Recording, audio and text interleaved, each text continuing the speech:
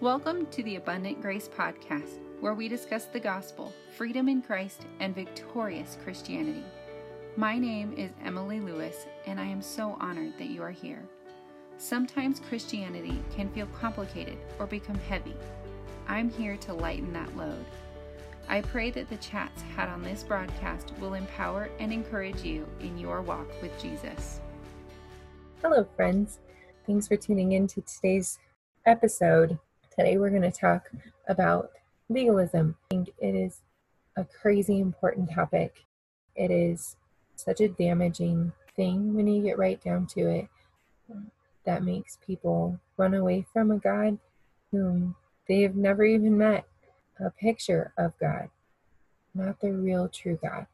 So that's why I am jumping in on this one and hopefully going to peel back some layers of what legalism can look like.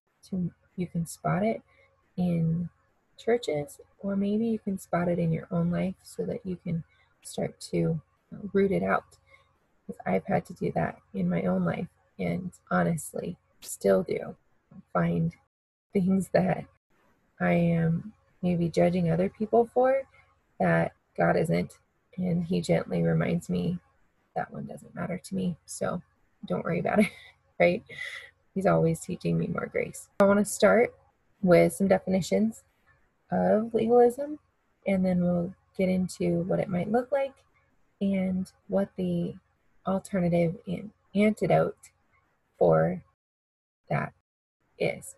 Legalism can be defined as someone who's trying to earn their way to heaven, or earn favor with God, earn relationship with him. I think every religion in the world would fall under this category outside of Jesus Christ. Every religion has their own checklist of do's and don'ts to follow, and they're trying to appease God or merit God's favor or merit heaven by following their list. Then there's the form of legalism that I want to focus on today that says you're saved by grace, but you're kept by your works. Or you're saved by grace, but you're kept in God's favor by your works. Or God accepts you by grace, but we're going to look on the outward and judge you by your works. Not that we come out and say that if we're in legalism, but we start measuring ourselves by what other people are doing, trying to gauge if we're headed in the right direction because we're lacking the Holy Spirit's voice in our own lives. So you can see how there's a little difference there. But I think the second one is still distorting the gospel, because it's saying you are accepted on Jesus's account. Like, he gave you his righteousness, but now after you're saved, you have to meet a certain standard or look a certain way, do certain things in order to keep God happy with you.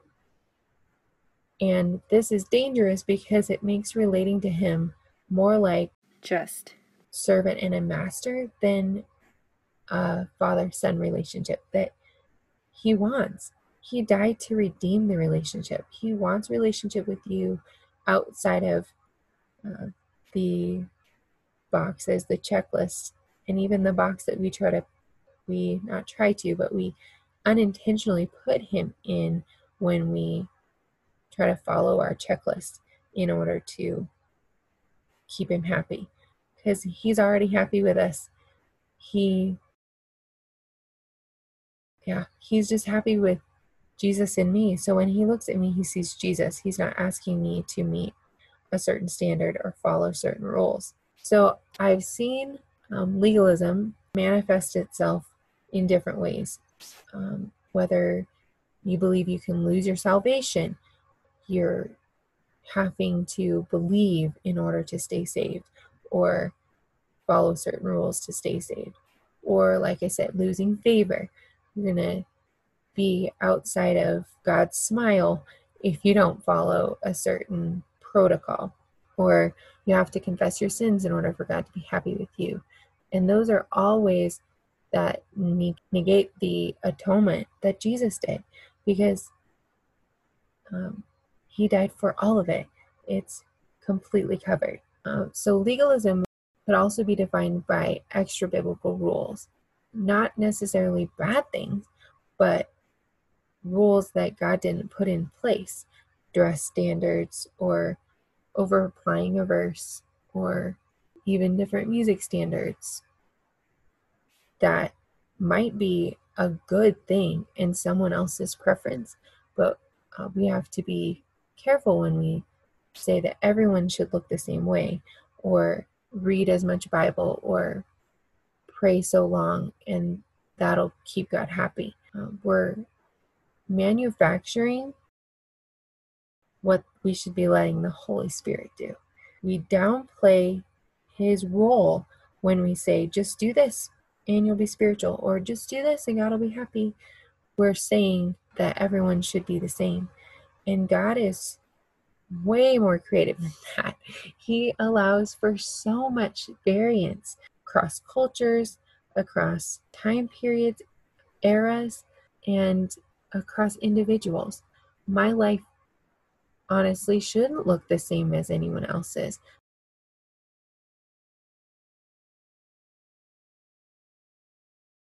And it's really easy. I even find myself doing it still, where I look at someone else and go, oh, I can't believe they would.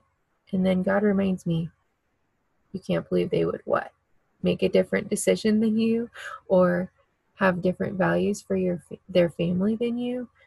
And he convicts my heart often when I start to judge other people by their works, that he's not judging them by their works, and he loves them unconditionally, and he's trying to teach me to do the same. So it all boils down to this: we don't need to do good to be considered good. And that's so counterintuitive, and it might even sound crazy that we don't have to do good to be considered good, but it's because of Jesus.